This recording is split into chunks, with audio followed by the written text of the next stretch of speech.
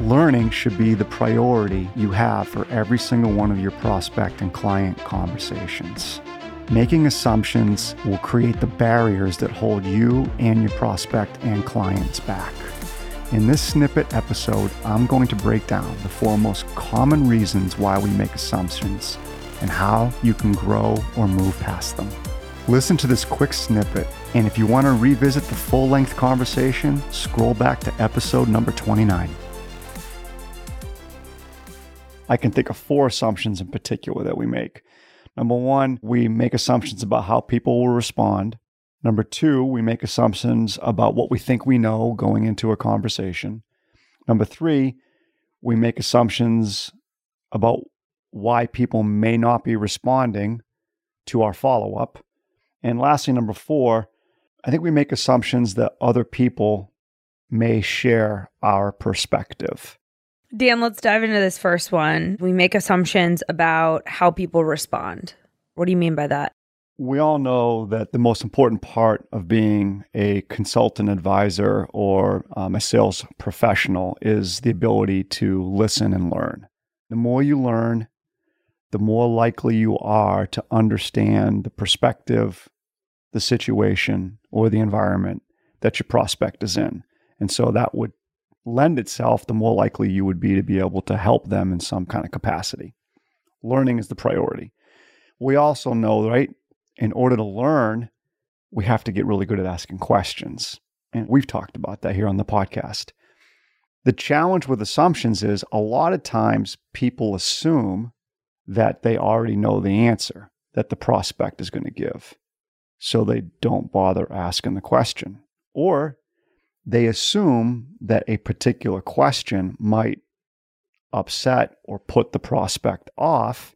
And so they make the assumption, if I ask this question, I might upset them. And then if I upset the prospect, they're not going to like me. And if they don't like me, I may not get the second meeting. And if I don't get the second meeting, I have no chance of making the sale. It's like this chain reaction, all based on one simple assumption, which is they may not like this question. So making an assumption regarding the questions that you're asking, number 1, obviously, and first and foremost, it limits your learning. Number 2, it probably limits the trust too, because if you think about it, some of the most meaningful questions that we ask each other as human beings do develop trust. They tend to create a higher or deeper level of trust when you can really get into a deeper conversation with someone. And those deeper conversations always come about because of the depth of the meaningful questions that we ask. Dan, do you think that our attachment also limits our ability to ask those questions? You're spot on.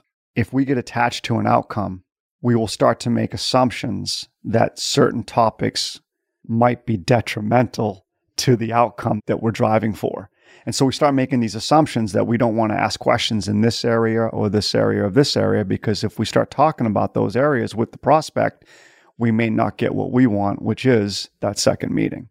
Do you have an example of this, of maybe a common way you've observed this coming through in conversations with various different salespeople? I think a lot of times we make assumptions based on what we perceive to be the loyalty or the degree of loyalty that our prospects might have with their current partner or provider. So if a prospect says, yeah, we like our current partner, or we've been serviced quite well by our current provider, we start to make assumptions of what that really means based on our own perceptions.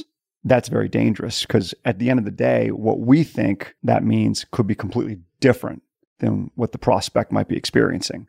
And so that is a very detrimental area there of making an assumption. If someone says that they feel an affinity, or they enjoy their current partner, or they like their partner, or their partner has done well for them up to this point, you got to dive into it. Don't make any assumptions on what that means.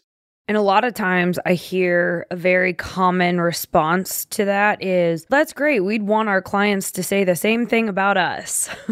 Yeah, it's one of those blah, blah, blah, blah, blah, right?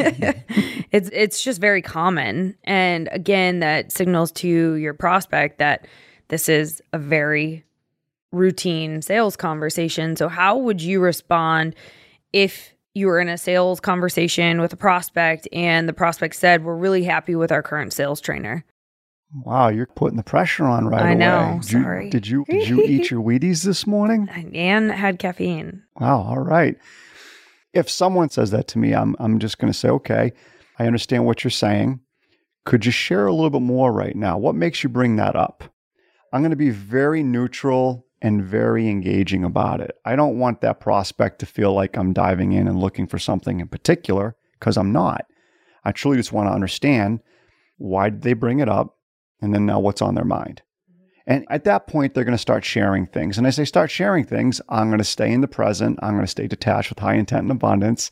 And I'm going to keep asking questions until I get an understanding of what their perspective is and why they said that. This has been a Breaking Sales Snippet.